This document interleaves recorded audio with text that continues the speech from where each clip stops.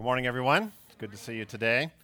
In this message series, we are considering the major themes and some of the events found in God's epic story in the pages of the Bible. Now, we love epic stories. The movies are one example of our appetite for epic stories. And the reason, I think, in part, we love epic stories is we live with this dream that maybe we can be one of those people who go from obscurity into something significant and important that is contained in these epic stories that we read or that we watch. And so most people, live with the hope or the dream, or they're driven by trying to live a life that is large enough to be considered epic. But it's never big enough, even if we are able to pull that off. And the reason is because God gave us this appetite not just so that we could be famous, but so that we could be a part of something that's even bigger than us, be a part of God's epic story. So we began with the grand opening scene in the Bible, and that is creation. And in creation, we see the goodness of God reflected in the beauty all around us. And then we also see the love of God reflected in our capacity for relationship. But the next part of the story, we see that sin entered into the world, and things began to fall apart as a result. Now this world is a mixture of both good and bad. But rather than abandon this world to its decline, God chose a people to be the foundation from which he would bless this world. And they were given a name. The name was Israel, which means they struggle with God. And struggle they did.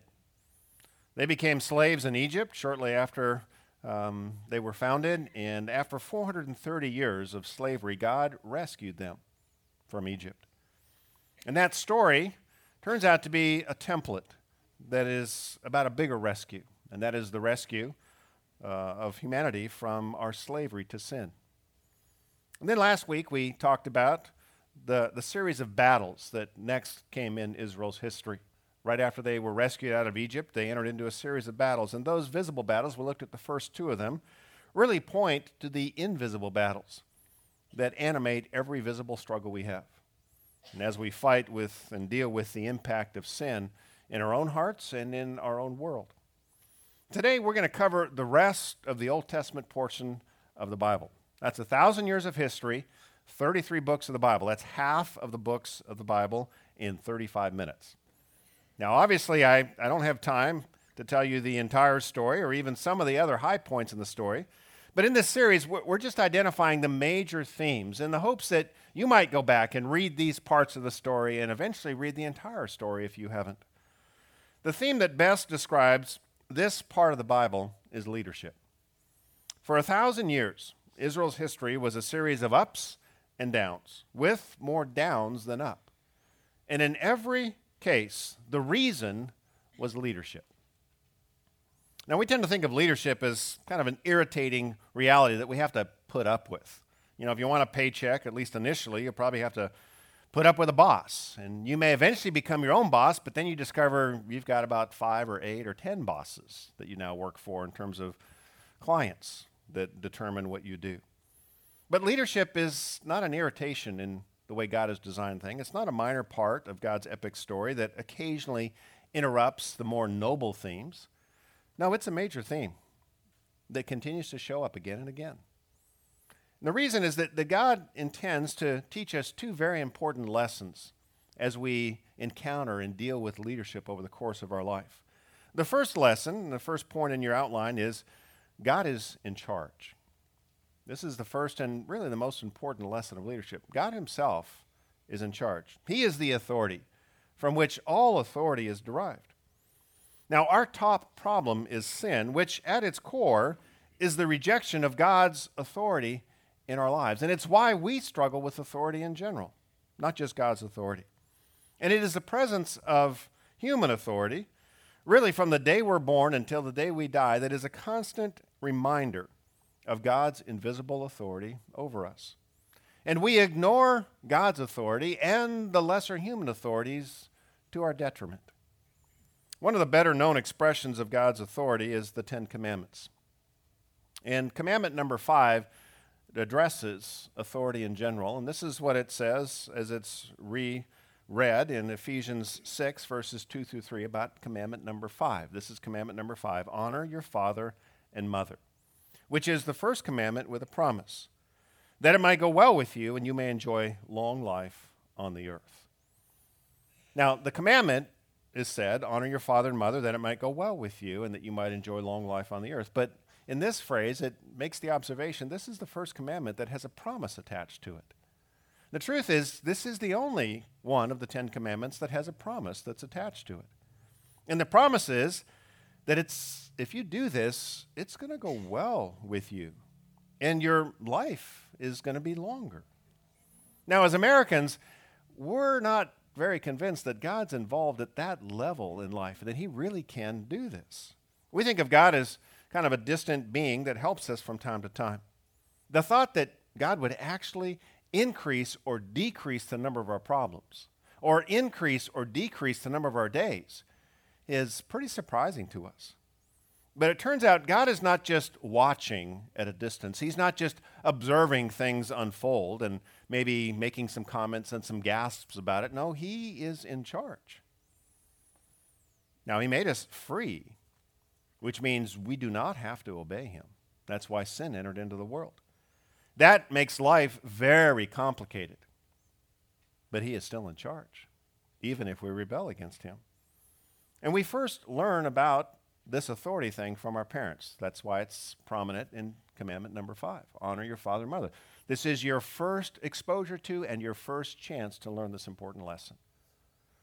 It is at home that we are to learn that this world isn't ours to do with as we please, that we are not at the top of this world, and that everything is not to revolve around us. Now, every child grows up thinking that that's the way it is, and every parent has the responsibility of lovingly but consistently informing their children that they do not run the universe. It's a very important thing for children to learn. And if they learn this, boy, we bless them with that, because it translates into a much better life.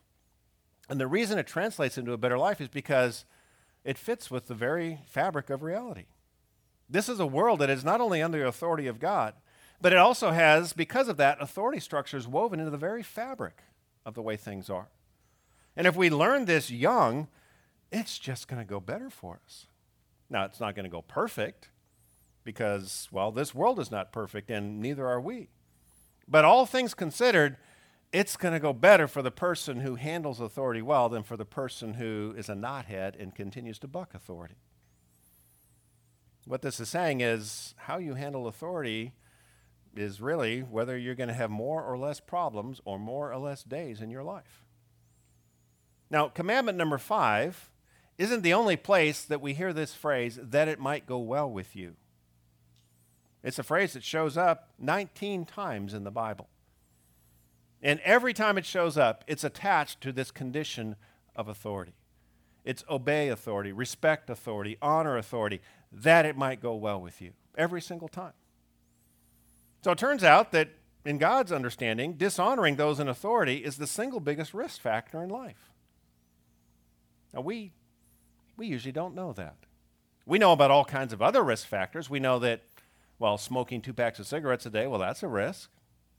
We know that eating a bad diet, a high-fat diet, that's a risk. We know that driving around without seatbelts, well, that's a risk. We know all kinds of risks in life, but most people don't know this one. And this is the single biggest risk factor in life. You know, if you smoke 2 packs of cigarettes a day, I can't predict when health problems will occur for you. But I can pretty accurately predict that it's going to cause health problems. I don't know when and what, but it's going to increase the risk of health problems. I, of course, can't tell you how much you're going to cut your life short if you smoke that much a day, but I can pretty well predict that it's going to be shorter than if you hadn't done that. It's the same way with authority. You know, if a person decides to dishonor authority, you can't tell them, well, you've just added 10 more problems to your life today because of what you did. No, it's not that accurate. But you can know that this person is going to have more problems now. I don't know how many, I don't know when, but they're just going to have more problems. You can't tell a person who's dishonoring authority how much shorter their life is going to be. You can just predict that it's probably going to be shorter. You see, God's blessing is kind of like a river. A river has a current to it that allows things to move and float on the river. And that's the way God's blessing is. It's a current of help that can be added to your own efforts. You can go much further in a river than you can walking on your own.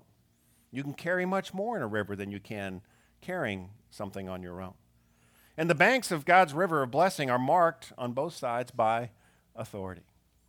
We step into this river of blessing when we decide to honor and submit to the authority that God has put in our life. Now, if you're under bad leaders, well, then change if you can. But don't get out of the river of authority and say, I'm done with rivers. I'm walking the rest of my life. No, just get into another river of authority. They're not perfect. There are boulders and there are rapids and there are problems. But again, all things considered, you're just going to be able to progress much further in life if you stay in the river of authority, in the river of God's blessing. Outside, well, life's just harder. So the first lesson of leadership is that God himself is in charge. The second lesson that we're going to focus on the rest of our time is that leaders have great influence. They have great influence. Israel had two basic types of leaders. They had judges and they had kings. The period of the judges came first. You can read about the judges in the book of Judges, one of the books in the Old Testament. And the leaders of Israel at this period of time were called judges because the nation of Israel was not passing new laws. Most nations are continually passing new laws, but God had already given Israel all of her laws. So they were not making up new laws. The focus now was, the goal now was, how do we apply God's laws to life? And that's what judges do. But these judges didn't just sit in a courtroom and make decisions. God raised them up, each one of them, to lead his people out of the oppression of the surrounding nations. And as God would raise a leader up and rescue them from some horrible situation, then things would go well for now. But then once the judge died, things would always get much worse. In fact, here's the description of it in Judges 2, verses 18 and 19. Whenever the Lord raised up a judge for them, he was with the judge and saved them out of the hands of their enemies as long as the judge lived. But when the judge died, the people returned to ways even more corrupt. This cycle went on for 300 years. The point of the judges, the period of the judges in Israel's history really is this. Without leaders, life is much worse. And we tend to think that what we really need most in life is freedom. No constraints, no authority. That would be the best possible way things could go. But that's not what the history of really the world shows, and in particular this piece of Israel's history. The bottom always came when there was no leader. It was the absence of a leader. Now, you still see this today. Do you remember when the Arab Spring broke out and one horrible dictator after another was removed from power? Oh, the world was just euphoric about what was going to happen and how the Middle East was going to change, and it was going to be so good after these people had lived under these horrible leaders for so many decades, in some cases centuries. But what happened? It didn't turn out that way. In most cases, not in every, but in most cases, life has gotten worse for the average person living in the Middle East and these nations, not better. Why? Well, in places like Libya, they replaced a bad leader. Muammar Gaddafi was awful, oppressive, horrible. But they replaced him with who? Nobody.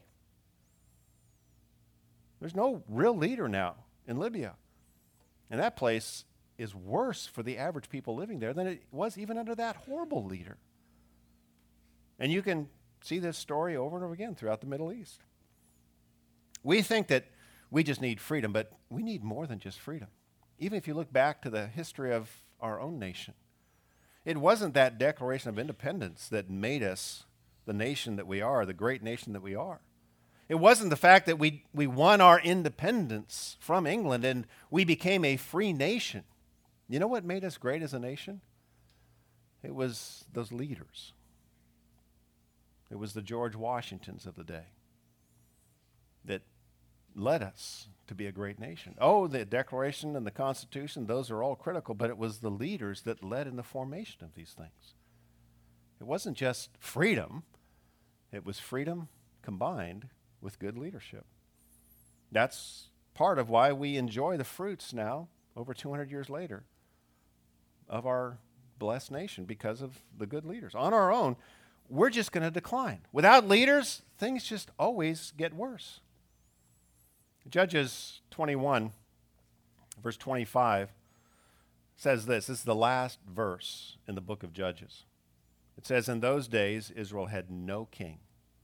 Everyone did as they saw fit." That's the way it ended up. So the point of the Judges is without leaders, life is much worse. It's much worse. But the problem under the Judges was they had no succession plan. As soon as a leader died, there was no plan in place for a future leader. And so, after the leader died, anarchy would take over and everything would decline. So they demanded a king. Why? Because a king comes with a succession plan. You know, the line is continued through the king, the son, and then the next son, and the next son. There's a plan, at least, for ongoing leadership. So they demanded a king. And for the next 800 years, the nation of Israel had 42 kings. But the period of kings made it clear that you need more than just any old leader. Because without good leaders, life is still worse. You know, without leaders, in general, life is much worse. No leaders, anarchy reigns. The average person lives a horrible life. But without good leaders, life still is worse. Of the 42 kings, 32 were evil. Now, we might be able to give a list, and I could have composed a list with all the names and the good and the bad, but you have to understand for the people living during this time, this wasn't just a fact of history. This was their lives. They experienced this. When an evil leader came into power, boy, it was the people that paid a price. This is the way it usually works. Under bad leadership, it's the people who tend to suffer the most. It's the children of bad parents that pay the biggest price. It's the employees of bad leaders that often lose the most. It's those under the bad leadership of a nation that, boy, it really hits them. So the problem under the Judges was that there was no succession plan. There's no leadership plan over time. The problem, though, under the kings was there was no removal plan. You got a bad leader, well, you were stuck. And it's interesting to me that the founders of our nation, they stated this themselves. They learned these two lessons from the Bible, and they set up a plan for both. A succession plan by voting, and the rule of law, a removal plan.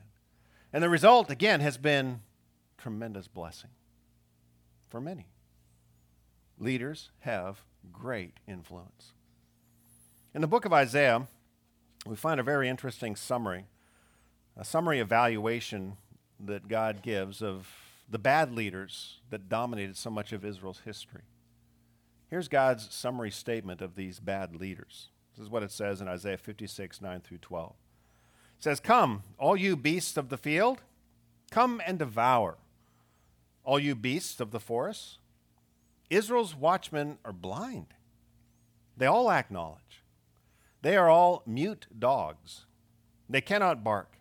They lie around and dream. They love to sleep. They are dogs with mighty appetites. They never have enough. They are shepherds who lack understanding.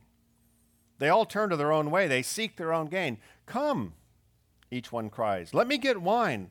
Let us drink our fill of beer, and tomorrow will be like today, or even far better." It's just going to get better. Now, what's interesting is the statement at the beginning is a call is made to the beasts of the field to come and devour Israel. It's a call for devastation on the nation of Israel. Now, who made this call? God's not making this call.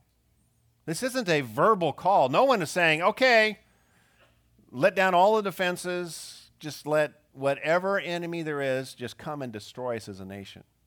No one is saying this. It's not a verbal invitation. It's an invitation that arises from the fact that the leaders of Israel were not leading well. Good leadership provides protection, and bad leadership invites destruction. It's a call to the wolves of destruction. If it's a family, if it's a business, if it's a nation, bad leadership just says, come tear this up. Destruction will follow. And God gives three visuals to help us understand the impact that these bad leaders had. And I highlighted them in this verse for you as we were reading it. God says they're like blind watchmen. That's the first image. Secondly, they're like lazy dogs. And thirdly, they're like lost shepherds. Each of these images points to the three key responsibilities that leaders have.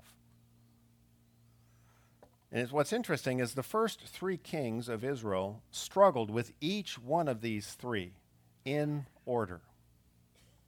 Saul struggled with the first one. He was the first king. David struggled with the second one. He was the second king. Solomon struggled with the third one. He was the third king of Israel. So what I want to do in the time we have left is look through these three images and state it from a positive side of this is what good leaders provide. It's stated negatively in this verse, but I want to flip it on the good side and talk about this is the blessing that God intends to give us through leaders. And this is the way I want you to address these three images that we're going to look through. First of all, I would encourage you to use these three ideas as a basis for prayer for those who are in leadership over you. Good leaders provide these three. Pray for the leaders over you that they would do these three. Secondly, I would encourage you to use these three to choose your leaders. We live in a time of tremendous freedom in our nation. You get a bad boss, you can find another job. You're not slaves. Now, you may not be able to get out of some situations, but I would encourage you to use these three as you evaluate your leaders and maybe choose. If you get a situation where you're going to choose between leaders and where you're going to go, use these three. You're not going to find a perfect one, but use these three to find a better one. And then lastly, I would encourage you to use these three to grow personally as a leader. I would say most people in this room have some positions of leadership. It's in your family. Maybe it's in the work environment. You have a position of leadership. These are challenges to you as they are challenges to me to lead in this way. The purpose of leadership is not so that you could privilege yourself, but so that you could bless the people under you. And this is how you do it. Number one, good leaders look ahead. They're watchmen. That's the first image. They're like watchmen. The problem with Israel's watchmen is what? They're blind. Well, that's a problem because the most essential quality of a watchman is that they can see. Ancient cities in the Bible had watchmen that were responsible to warn the inhabitants of the city about approaching danger. You know, the cities were fortified with walls and gates, and that provided protection. And the fields surrounded these walled cities. So what occurred is while work was being done in the fields, the watchmen would be in these watchtowers, elevated above the fields. And they would scan the horizon looking for signs of danger. And if they saw danger, they would warn everyone working the fields. And the walls only were provide protection if you could get inside the city before the danger arrived. That was the purpose of the watchman. And really, that's a great image for what a leader does. Leaders look into the future and get ready for what's coming. Now, they can't see everything. Just like a watchman, he can only see up to the horizon. But leaders, one of the key functions of a leader is to lift their head up above whatever's going on right now and look into the future and try to get what they lead ready for that future. That's one of the blessings of leadership. Now, what that does, if a leader does this well, is it allows those who are under them to focus on the task at hand without being full of anxiety. I mean, imagine if you're one of the people working in the fields and you look up at the watchtower and you see your watchman kind of just flayed out fast asleep. What are you going to do? Well, you're going to kind of start working in the field with one hand and kind of scan the horizon with the other eye, right? You're not going to be able to focus, but you're going to be full of anxieties. Oh, no, the person who's looking out for us is not looking out for us. This is what happens in organizations. You know, wives who are married to men who just don't ever look into the future and do any planning, they get really nervous. And they just don't have the freedom to focus on some things that God designed to help family life work together. Same thing happens in businesses and organizations. I mean, people have sense, and they can tell as a leader, if you're not looking into the future, they get nervous. And the productivity of the organization just begins to decline because they're looking with one eye at the future because you're not. Saul was the first king of Israel. And he, from a physical standpoint, boy, he looked the part. This is a description of Saul in 1 Samuel 9, verse 2. It said, Saul, as handsome a young man as could be found anywhere in Israel. And he was a head taller than anybody else. Well, when Saul was selected, everyone was like, yes, that's what we're talking about. That's the kind of leader we want. That's the kind of king that we can follow. Now, he was a great watchman physically because, he didn't even need a watchtower. He'd just stand up and he could see real far because he was really tall. But what's interesting is, sadly, his ability to see physically into the future did not extend into his leadership. And Saul did what many bad leaders do. He got fixated on keeping his position and his power, and he went absolutely stone blind to the future. It all came to a head when the Philistines, a neighboring nation, assembled an army to attack Israel. So Saul assembled the army of Israel to defend themselves. And God gave clear instructions to Saul, through the prophet Samuel at the time, to wait for Samuel to come and pray and offer sacrifices to God and ask for help. But time went on, and the men are getting nervous, and they're getting scared, and some are starting to desert, and others are talking about it. And so Saul, he just decides, I'm going to take care of this now. And he heads on without Samuel. And then when Samuel does arrive, this is what Samuel says in 1 Samuel 13, verse 13. He says to Saul, you have done a foolish thing, Samuel said. You have not kept the command the Lord your God gave you. If you had, he would have established your kingdom over Israel for all time. Samuel said, you were foolish. Now in English, we've got a couple other words that we could use for fool. Stupid, dumb, foolish, that's about it. But in the Hebrew language, which is the language that God revealed himself through in the Old Testament, there's 9 ways you can be stupid. There's 9 ways you can be foolish, 9 Hebrew words. And the word that's used here means impulsive. And this is what Saul did. All he could see was what's going on. Oh no, I'm going to lose my power. I'm going to lose my army. I got to do something now. He just got his head stuck in the crisis of the moment and didn't look any further. If you're an impulsive leader, you're blind to the future. All you can see is what's around you. Saul ended his reign holed up in his palace, throwing spears at threats and shadows. He went mad. He went crazy. Not only did he become blind to the future, he became blind to the present. He lost touch with reality. Good leaders look ahead. The second thing that's true about a good leaders speak up. They are like watchdogs. Now the problem with Israel's leaders, the bad leaders, says they are mute dogs. They cannot bark. Well, that's kind of pointless. The most essential quality of a watchdog is that they can bark when they sense danger. In the same way, one of the most important parts of being a leader is to bark. Not in anger, but to use your voice to address problems that come up. The major work of a leader is? The major work of a leader is to solve problems. That's what leaders do. Most of the time, they're solving problems. If children could be naturally raised to be amazing people without any input, they wouldn't need parents. They wouldn't need leaders. If people could just gather together and produce amazing products and services and work in harmony, they wouldn't need leaders. But in a fallen world, that doesn't happen. And so leaders are solving problems again and again and again. And what that means is leaders must be willing to have difficult conversations, to use their voice. You see, leaders know that problems can't be solved just by staring at them, just by planning the solution. They eventually are going to have to write up an email at least, or stand in front of a group of some people and say, here's what we got to do. Here's how we're going to solve this problem. They got to use their voice. The problem with Israel's leaders is in the moment of problem, they go mute. They don't make a sound. Why? It gives two reasons. Number one, they're sleeping. They're fast asleep. Now, it's not talking about physical sleep here. This is what it says. They lie around and dream. They love to sleep. They're living in fantasy land.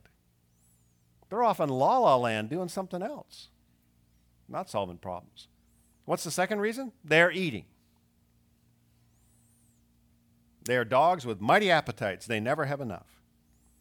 They get focused on their own needs, not the needs of the organization or the group that they're leading. David was the second king of Israel. Now, unlike Saul, he did not at all look the part. In fact, when everyone saw David, they were like, really?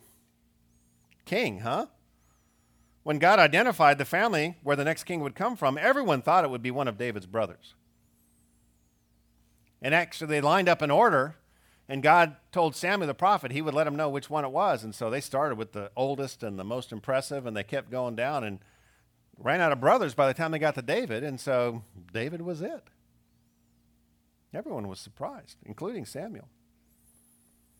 And this is what we read in 1 Samuel 6:17. But the Lord said to Samuel, do not consider his appearance or height, for I have rejected him, speaking of one of the older brothers. The Lord does not look at the things people look at. People look at the outward appearance, but the Lord looks at the heart. God said, David's got a heart that's interested in what I'm interested in. He's the leader. And David turned out to be the best leader Israel ever had. I mean, even today, most people in Israel will say, King David didn't get any better than that. Again and again, David would speak up, and he would direct his people back to God's truth. In fact, the largest book in the Bible is Psalms. Most of it contained the words of David. Under David, Israel prospered. He spoke up again. He was not a mute dog. But even David was muzzled for a time. Even David went quiet for a time. It occurred because of this fantasy world and personal appetites. He pursued the dream of another woman and satisfied his appetites in an affair with her. Now notice in what is said about the watchdog in the images in Isaiah, the watchdog doesn't leave. The watchdog doesn't run off. That's not the problem. The watchdog's still there. It's just that the watchdog's not doing the watchdog duties. It's not doing the job. And like most leaders, David didn't walk away from his leadership. He didn't quit being king. He didn't walk away on the outside. He walked away on the inside. Now, David did eventually repent, and God did forgive. But all kinds of people for generations paid a steep price for David's dog days. And this happens to many leaders today. They start out strong. They address problem after problem. Those under them are blessed. And then eventually, either in the midpoint of life or usually it's 50s and 60s, they get tired, they get discouraged, and they decide to go selfish, just for a while. And they indulge in some form of fantasy. May not be an affair, something else. And the people under them, boy, they pay a price when the dog goes quiet. So good leaders look ahead. Good leaders speak up. Lastly, good leaders lead by example. They're like shepherds. But these bad leaders, they're shepherds who lack understanding. They're shepherds who get lost. Well, again, that's the most critical part of a shepherd, that he not get lost. We are often referred to as sheep in Scripture. And shepherds do not lead sheep from behind by barking out commands or even cracking whips or on horseback. No, sheep will not budge, no matter how much you yell at them. Shepherds must lead from the front by example. They must walk first, and then the sheep will follow. That's the way we're led. We're led by example. Show me. You take the risk, then I'll do it. You got to lead from the front. Solomon was the third king of Israel. And at the beginning of his reign, God offered him a blank check. God said, Solomon, I loved your father David. And therefore, I'm going to grant anything you want. as you begin your rule. Solomon wisely asked for wisdom, and God granted this request, and Solomon became the wisest man to ever live. He had tremendous understanding. He was not a shepherd who lacked understanding. He really had understanding. In fact, rulers from all around the world came to learn from him how to lead. He wrote the wisdom books in the Bible, the books of Proverbs and Ecclesiastes. If you've never read those, so much wisdom and great stuff in those books. But then Solomon went stupid. He went dumb. He lost his understanding personally in his life. Why? Because he stopped doing it. He stopped leading by example. What does it say here about why do shepherds lack understanding? They seek their own gain. They get selfish. You know, Solomon had spent many chapters in Proverbs warning both men and women about the dangers of lust and its addictive qualities and how it can just tear people apart. And then he went on to marry 700 wives. So, what is it, Solomon? What you said or what you did? Well, it was two Solomons. It was the wise Solomon and the dumb Solomon. Many a leader has followed in the path of Solomon. Their success has gone to their heads, and they've sought their own gain, and they've stopped leading by example. The kinds of things they did to really help things move forward in family life or in the organization, they just get selfish.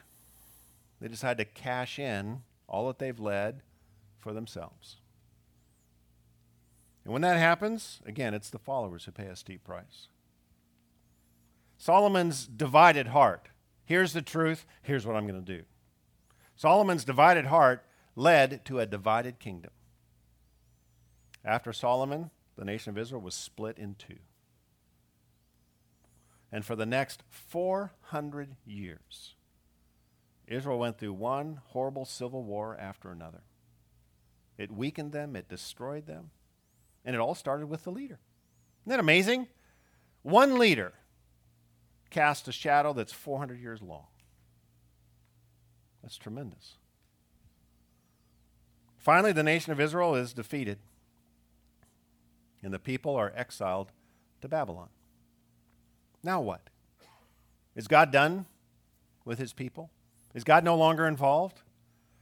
Well, the grandson of one of the last kings of Israel gives them this piece of advice while they're sitting in Babylon, in exile. Here's what he says in 2 Kings 25, verse 24. Gedaliah took an oath to reassure them and their men. Here's what he said. Do not be afraid of the Babylonian officials, he said. Settle down in the land and serve the king of Babylon, and what? There it is. It will go well with you. There it is again. They're in exile in a new country with a godless king. What's going to happen? Well, this grandson of one of the former kings of Israel says, I don't know what's going to happen, but I can tell you this. Respect the king, and it's going to go better. You know, God can bless even through a godless king like the king of Babylon at the time. He can even bless through the irritating boss that you're working under right now. Now, if they demand that you disobey God, well, then you got to get out of that river, and if you can't, you got to resist it. But don't go independent. Don't go off-road and out of the river all by yourself. Next week, we reach the pinnacle of God's epic story. And it comes as we introduce the person who was crucified with these words over the cross. King of Kings. Leader of all leaders. And the one who was announced as the one who finally came to bring the kingdom of God or the kingdom of heaven. Jesus, the one we talk about next week, is the answer to every problem found in the Old Testament. The Old Testament is just a sample of what's happened throughout all of human history around this world. Sin destroying people, leaders tearing up nations and companies and families. And Jesus came to establish his kingdom and his rule to answer the problem of sin and the problem of bad leaders. Now, before I close in prayer, I want to invite the Japan missions team to go ahead and come on up on stage. They're going to be leaving this week, so I want to pray for them before they leave, and I want you to join with me as I pray. Back in December, I was able to, along with our youth pastor, Matt Crystal, visit Japan, Tokyo, and establish the relationship that we had formed with Seiji and Kathy Oyama while they were here in Huntington Beach and a part of our church. Seiji is now pastoring a church in Tokyo. Not many churches in Tokyo. They're doing a tremendous work in the Tokyo area. And we got a chance to kind of imagine and dream about what we might be able to do to help them in their work there. And this team is the first expression of that. And so Chip and Sue Williams are going to be leading this team. And so I've asked Chip to just share with us some of what they're going to be doing, and then I'm going to lead us in prayer. So, Chip? Thanks, Bevan. We're all really excited to represent Seabreeze on this trip to Japan. And as Bevan mentioned, we're going to be partnering with the Oyamas and their local church there in Tokyo. And some of the things we're going to be doing while we're there, we'll be leading a basketball camp to junior high students at a local school that they partner with. We'll also be doing some work around their church to support them and help them. And then we're going to be attending a family camp on the last weekend that we're there for their church that they do, and fellowshipping with their members. So we're really excited about the trip. A couple things you guys can do to pray for us while we're there. Pray for the safe trip and the healthiness of our team as we go. You can also pray for us during the basketball camp, that we might have opportunities to share the gospel with some of the students. Also, while we're at family camp, we're going to be looking to build some relationships with the families that are part of the local church there. And then also that we could just be a blessing and an encouragement to the Oyama family while they minister in Tokyo. So thank you, guys. Great. Thanks, Chip.